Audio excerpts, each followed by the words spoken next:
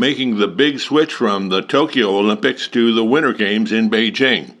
Hello, everyone, and welcome to this edition of the Tokyo Report from Around the Rings. I'm Ed Hula. In just a minute, Sarah Hirshland, CEO of the U.S. Olympic and Paralympic Committee, will join us to talk about the big transition between Tokyo and Beijing, as well as a possible Winter Olympics in Salt Lake City, and what it's like preparing new sports to win medals at the Olympic Games. First, some headlines from Tokyo. Winter Olympian Emma Turho of Finland is the newly elected chair of the IOC Athletes Commission. She succeeds Kirsty Coventry. Turho will now become a member of the IOC Executive Board until 2026, when her term is over on the Athletes Commission. 4 new members of the commission, elected by athletes at the Tokyo Games, will take the oath as IOC members Sunday at the IOC session on the last day of the Games. Also at the IOC session, there will be votes on changes to the Olympic Charter that vest more power in the Executive Board to discipline errant sports federations, including suspending those federations from the Games. As the Olympics in Tokyo draw to a close, the U.S. is poised to end the Tokyo Games with more than 100 medals, far ahead of China, the closest rival on the table. Our guest on the Tokyo Report is certainly pleased with those results. Sarah Hirshland, CEO of the U.S. Olympic and Paralympic Committee, is attending her first Olympics in that role since she came aboard in 2018. It's always a pleasure to have you on Around the Rings, Sarah Hirshland. Welcome. Thanks so much for having me. It's great to be with you, and great to catch up on all things Olympic Games. Well, it's the end of the Games, and the medal tally keeps growing for the United States. Are you overall pleased with the results you're seeing in Tokyo from the U.S. Olympians? Well, certainly we are absolutely pleased, and the performances of Team USA have been extraordinary by all measures, and we have a couple that we're not quite done yet. We have a couple days left, so we still have some pretty big teams and important competitions yet to come, and we're feeling great about where we are, and frankly, we've accomplished what we came here to accomplish, and that feels terrific.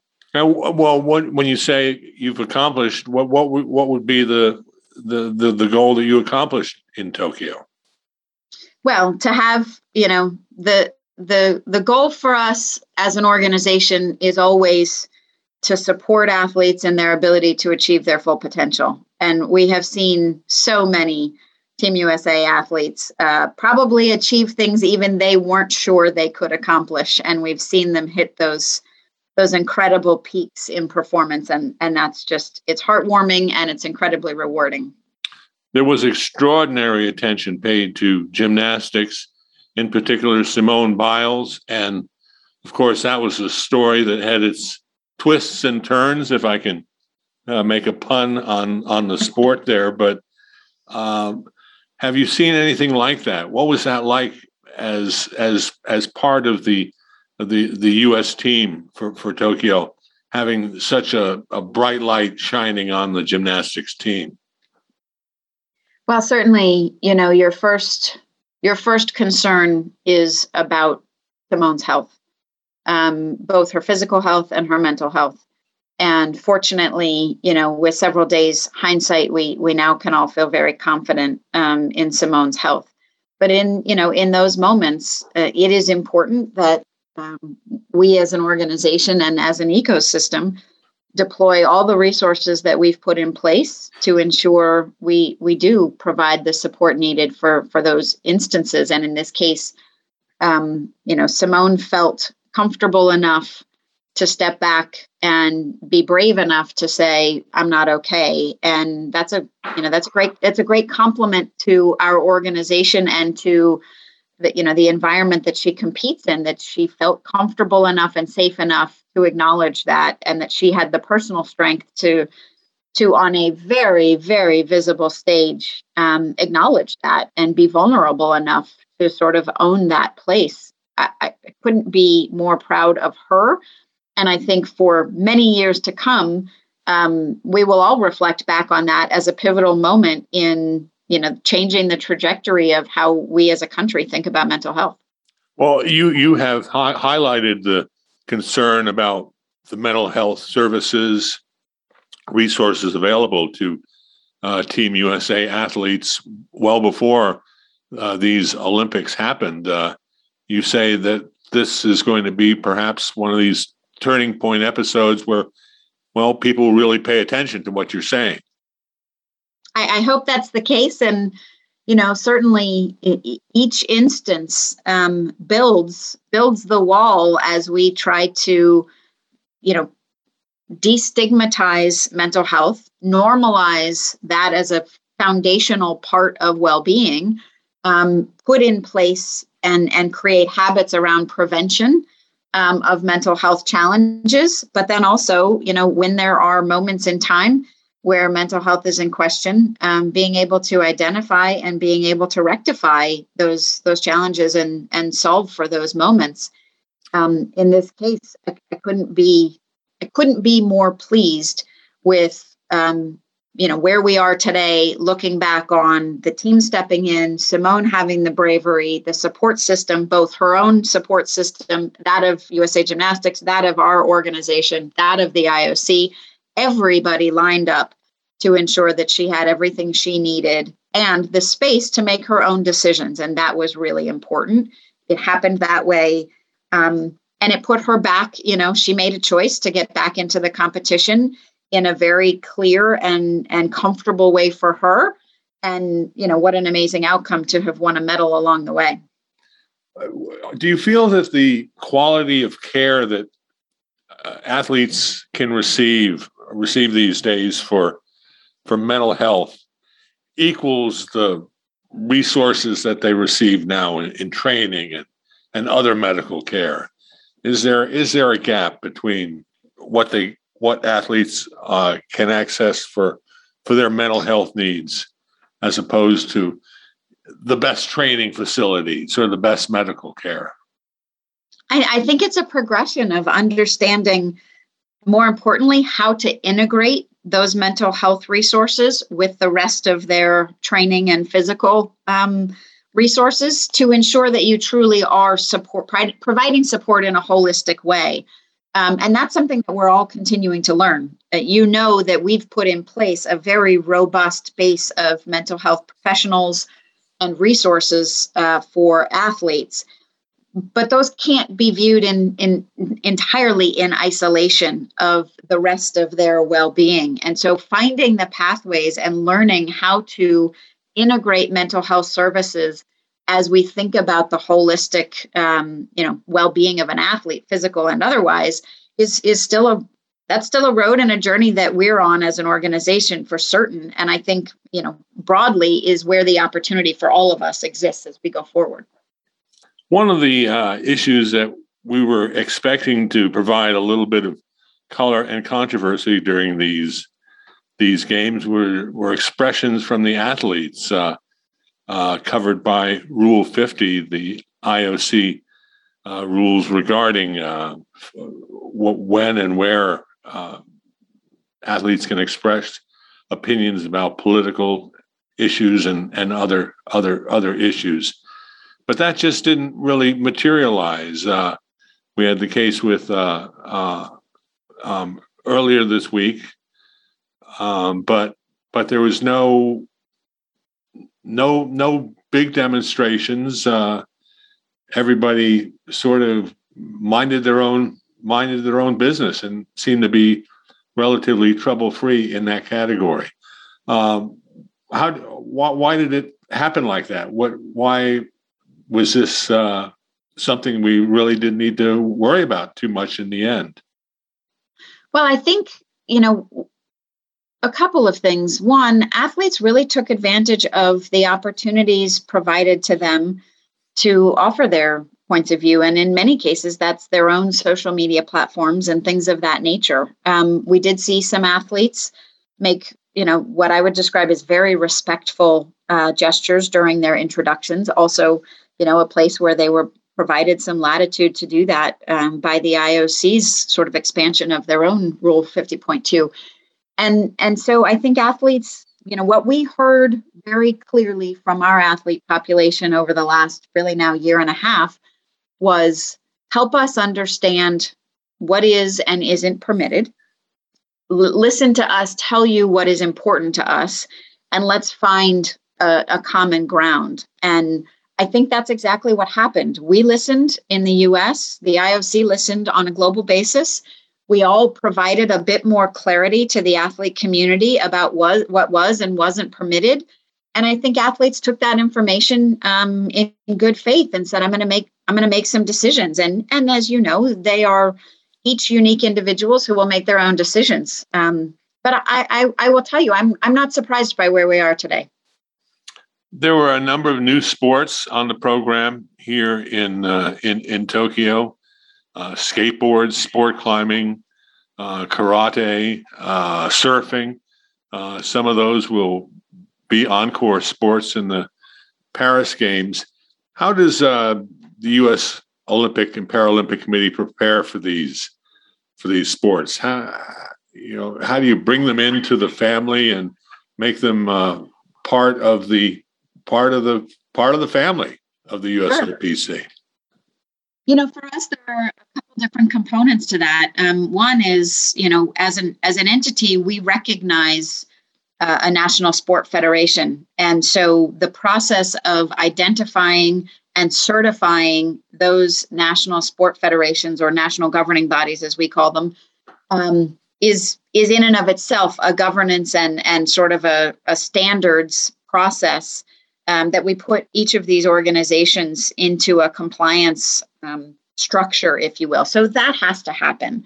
And then we start to look at how do we identify elite athletes? How do we support the investments in the tools and resources? In some cases, it's travel, equipment, those kinds of things. In some cases, it's physical training. And so each of those decisions is made sport by sport in a custom way once we've got that partner national sport federation to work with.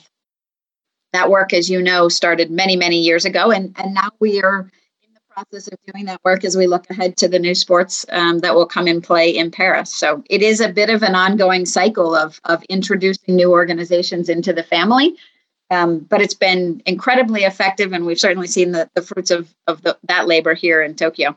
Is there any culture clash? Because surfing, skateboard, breakdancing are all from a totally different sort of structure and culture of athletics than, say, track and field or volleyball or gymnastics. Well, I think it's a misnomer to suggest that the culture of the sports that were already on the program were the same. Each sport has its own culture. I see that every day, even for sports that have been on the Olympic program for many, many years. Each sport and each community really does carry its own culture. And frankly, it's fun and something to be celebrated. Yes, these are, younger, maybe hipper, cooler, trendier, call them whatever you will, but they have their own cultures too. And you sort of, it's adding a bit of diversity at the table, but it isn't as though that diversity didn't already exist. Did you have any idea a few years ago that you might have to be dealing with preparing a team for an Olympic team in breakdancing? I did not anticipate that being on my resume, but we're going to have some fun with it. The results for the United States were kind of mixed with these new sports, skateboarding and surfing, which are really indigenous. It seems to the United States. We could have United States could have won many more medals. Would think. What kind of support? What kind of interest is there in the U.S. OPC in developing the medal potential in these new sports? Well, of course, we will work hard at that. And, we're really thrilled with the results and what we saw from the U.S. teams in all of these new sports. So I'm excited about the foundation that we've built to have a medal in skateboarding, to have a medal in surfing. We now have a medal in sport climbing. We're feeling really, really good about that as a first performance. And we'll continue to see, as you know, the visibility of these sports grows. People understand what now the Olympic level competition looks like, and I'm quite confident that there is a strong and deep pipeline of athletes in all of these sports in the U.S. As you've said, they are not new to our culture and our society. So I feel really good about the potential for us in all of them. The postponement of the Olympics by 1 year has played havoc with everybody's organization and finances involved with the Olympics around the world. How is the USOPC recovering from all of this? I understand, for example, the board of directors approved a private placement of $150 million in bonds to help shore up the USOPC finances. Are you getting the high ground back after all of this turbulence, if you will, over the past year? Yeah, absolutely. And we did put in place the private placement, one, to help ensure cash flow continuity. The postponement did absolutely affect timing of payments, cash flow for certain, and we wanted to ensure that disruption wasn't being passed along in the important funding that we provide both to the national governing bodies and to athletes. So we put in place measures to ensure that we could contain the disruption to just a cash flow issue from our organizational perspective, and we feel great about where we are there. As we sit here today, we're thrilled that we haven't needed to dip into that additional cash. We are feeling very confident about the outcome of these games, as you can imagine. And so I think from a financial perspective, the organization was stable in any case. And now I think we're incredibly well positioned from a financial health perspective to be able to continue to invest in the development of Team USA athletes and the sort of broader promotion of sport and pipeline development in our country. So I couldn't be more comfortable with our financial stability and the work that we did to ensure that we, had a great ability to withstand some adjustments. And we now have proven that we knew how to do that, and we had the wherewithal to do that. So our board is feeling very good about it, and they should. The Paralympics team for Tokyo was just named this week. 240 members of this team. These will be the first Paralympic team under the U.S. Olympic and Paralympic Committee name. What are you expecting from this team? Amazing things. And, the energy we see from the Paralympic athletes is, as you know, it's extraordinary. And this is the first time I think this team has really had the opportunity to feel like Team USA is one integrated team. The name change certainly helped that, but we are really thinking about Team USA as one integrated team. And so for us, this is halftime. We're coming up on the last couple minutes of the first half here. We're going to take a break, regroup, reset, and go back out and play the second half of this game. And that's really how these Paralympic athletes feel.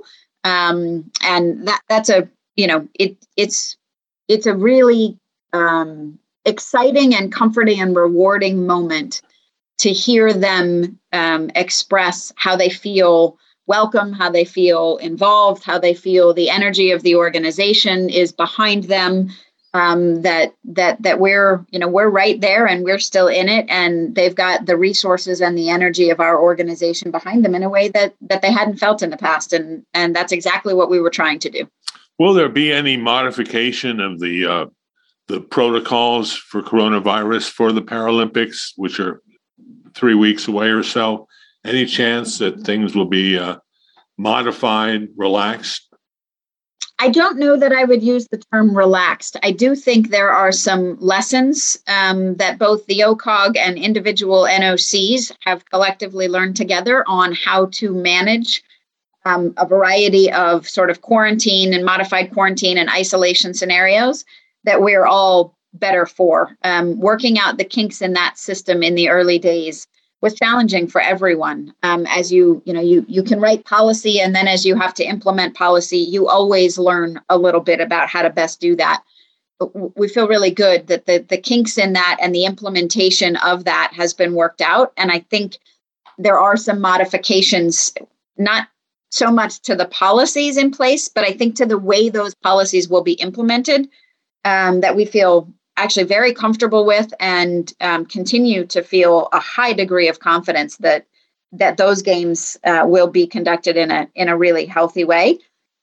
And as you know, we're all operating under a pretty clear pattern of daily behavior that everybody's gotten used to and is kind of doing their part, and it's working. Yeah. Have you had any? You haven't had any really incidents, problems with Olympians, Team USA members following the protocol routines? If anything, we've reminded everybody and each of us ourselves that, you got to keep your mask on all the time when it is oppressively hot. And you're talking, it is, there are moments where you want nothing more than to be able to take a breath of fresh air and take that mask off. And it's just the discipline of all of us reminding each other all the time. We got to keep the mask on. The social and physical distancing has been really, frankly, quite easy and natural. I think people have done a great job. We've not had any significant concerns at all. And we remind each other all the time, guys, we got a few more days. Let's stick with it. Make sure we're minding our P's and Q's and behaving the right way here to keep everybody safe. How much of a help has it been for there to be no spectators? In terms of atmosphere, it's really bad, but for access to the venues, for the impact on the operations of the venue that 10,000, 20,000 or more fans have, must make it much easier to access venues, to move about Tokyo without worrying about hordes of Olympic spectators. Yeah, I would say, if there's a silver lining, that's the silver lining on, the environment here. It's tragic that the country has not been able to enjoy the competitions the way that, frankly, they're due. But it has created an environment where, those who are in the venues are all part of the movement, or all under these protocols. And there's a big difference between having a full stadium and a handful of folks. But I'll tell you, in many cases, the athletes and the coaching staff and the sports medicine staff and, all of the support structure where people can find a few minutes, they're going out to support their teammates. And so you're feeling that support in the venues. And it's been, albeit on a quieter, less robust way, but the support is there. And I think, we've heard a number of athletes say, hey, I heard you, I heard you say my name and I heard you out there and it helped. And so the teams really coming together to support one another, I think, has been fun. I know certainly we've stood next to our peers from around the world in many instances in the spirit of sportsmanship and had a good bit of fun. So it's been nice. The Beijing Winter Olympics are 6 months away. They haven't been postponed. They're still on time for when they're supposed to take place in 2022. But you've had to divide your resources getting ready for Tokyo while you also get ready for Beijing. How are your preparations going there? Yeah, it has been, a challenge. Fortunately, we had the benefit of a lot of time. So we knew this was coming. We knew we were going to have a very tight turnaround, and we did our best to plan accordingly. But it will be a very busy few months here, as you can imagine, trying to recoup. We did restructure some of our typical post-games activities and are waiting until after Beijing to do that for the collective summer and winter. So we've modified our operational plans a bit to accommodate and allow for this really tight turnaround in our organization. And I would imagine some of our peers around the world have done the same. But we'll be ready. We've certainly, the challenge for us at this point is, most of us from around the world have not had much opportunity to get into China to do the planning work on the ground that needs to be done. And so that will be complicated. And we certainly will have a lot to do in the last few months of this year. And then going into these games, an equal amount of uncertainty of what the environment on the ground will really be like. But we had that uncertainty coming into Tokyo, and everybody worked really well together to figure out how to navigate the environment. I'm confident we'll do the same, but it will be a second challenging games environment for sure. And what do you hear about the possibility of spectators being, or at least foreign spectators, not being allowed to attend these games? With 6 months to go, there's nary a word about any kind of ticket sales abroad. Yeah, I've not heard a thing, and I expect probably they're waiting to get this one officially closed, and hopefully fairly shortly thereafter we'll get some indication as to what the plans are. But I don't have any information there. Yeah, members of Congress still say they're not happy about the U.S. participating in Beijing.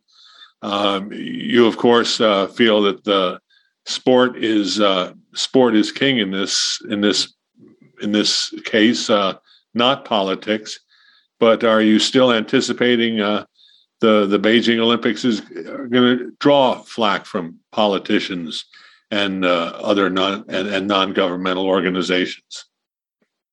Unfortunately, realistically, I think it's a conversation we'll continue to have, and I hope that members of Congress, but members of U.S. society broadly have been able to watch the moments in these games, the sportsmanship in these games, and understand the power and impact of what this is and what it does in bringing the world together outside of political differences and outside of the number of very hard issues that exist in our world. This is a moment in which we can come together as countries and compete under the principles of equality and non-discrimination and sportsmanship. And we have seen that play itself out in a really powerful way here in Tokyo. And I'm hopeful that we can all celebrate and allow that very same thing to happen in Beijing. Now, finally, with the 2032 city decided, Beijing, Brisbane, Australia will host the 2032 Summer Olympics. The next choice for the IOC is picking a city for 2030 Winter Olympics. And of course, Salt Lake City is one of the contenders for a future Winter Olympic Games. With 2032 out of the way, has there been any acceleration or increased interest in talking with the U.S. about Salt Lake City as the candidate for 2030? Well, you can imagine being here on the ground with our peers, the members of the IOC. It has been a topic of conversation for both Suzanne and myself for the last couple of weeks. And we will continue to have conversations. It's important for us that this community understand that Salt Lake is a wonderful city that is ready, willing, and able to host a really outstanding Winter Games, and that we'd like to do so. The timing of that is still to be determined, but we've had a lot of conversations over the last few days, and we do hope to have, the Winter Host City Commission continue to understand and learn more about Salt Lake and Utah and the surrounding areas and what infrastructure exists there, the commitment that exists there. So we will continue down the process of having those conversations. And when the moment and the time is right, to sort of officially throw our name in the hat around a specific date, we'll do that. We've not done that yet, but the energy is there and the conversations are absolutely happening. There's talk that there's conflict potentially between the marketing program for Los Angeles in 2028 and a 2030 Winter Olympic city in the United States. Is that one of the issues that you're trying to work out and figure out how it might be able to be managed? Certainly the proximity to LA is a complicating factor. There's no doubt about it. The timing between the LA Games and a 30 Winter Games is very short, as you know. That doesn't make it impossible, but it certainly does require a little extra work.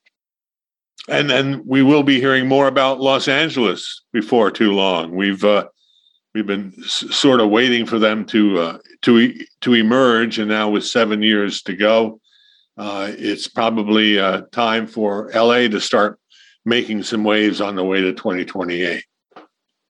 I think that's right, and certainly that they've had the benefit of a few years of work that most in the past have not had, and they've taken great advantage of that to start to build a strong foundation and some good infrastructure in building an organizing committee, if you will, getting people put in place, getting plans put in place. And I do think we'll start to see them emerge in a very real way here as we come out of these games. Finally, a favorite moment, or maybe let you name two favorite moments in case it's hard to narrow one down. But when you go home and you think of Tokyo a few months from now or a few years from now, what is it that you'll remember? Well, I have to say two is not enough, but I'll pick a couple that are top of mind. Certainly, Ed, that I spent a number of years prior to this role in and around golf as a sport. I had the opportunity to walk the last 9 holes in the men's competition, watching a U.S. athlete who has deep roots in Japanese heritage win the gold medal. And that was an incredibly special moment, both for the sport, but for me personally, that was pretty special. And I'm not sure I could top that in my first games. And the women are tearing up the course in the women's tournament. That's exactly right. And so I saw Annika, who is now, the president of the International Golf Federation, someone I've known in the golf business and admired as an incredible athlete for a long time. I had the chance to talk with her a bit yesterday and couldn't be more excited about what's happening on the women's side. I'm not going to make any projections or get ahead of myself there, but what an awesome thing. Sarah Hirshland, I hope you've enjoyed your first Olympics as U.S. Olympic and Paralympic Committee CEO. It's quite an experience, I'm sure. It has been the honor of my life to be here with this team, Ed. It really is. I think if the board will have me, I'd like to do this one again. Well, you're always welcome here at Around the Rings, and we thank you very much for taking the time to talk with us as the games come to a happy ending, I think, in Tokyo this weekend. Thanks so much for all you do to tell these great stories. Sarah Hirshland, U.S. Olympic and Paralympic Committee Chair, has been our guest on this edition of the Tokyo Report. Thanks very much for joining us today. I'm your host, Ed Hula. For 3 decades, your best source of news about the Olympics, AroundTheRings.com.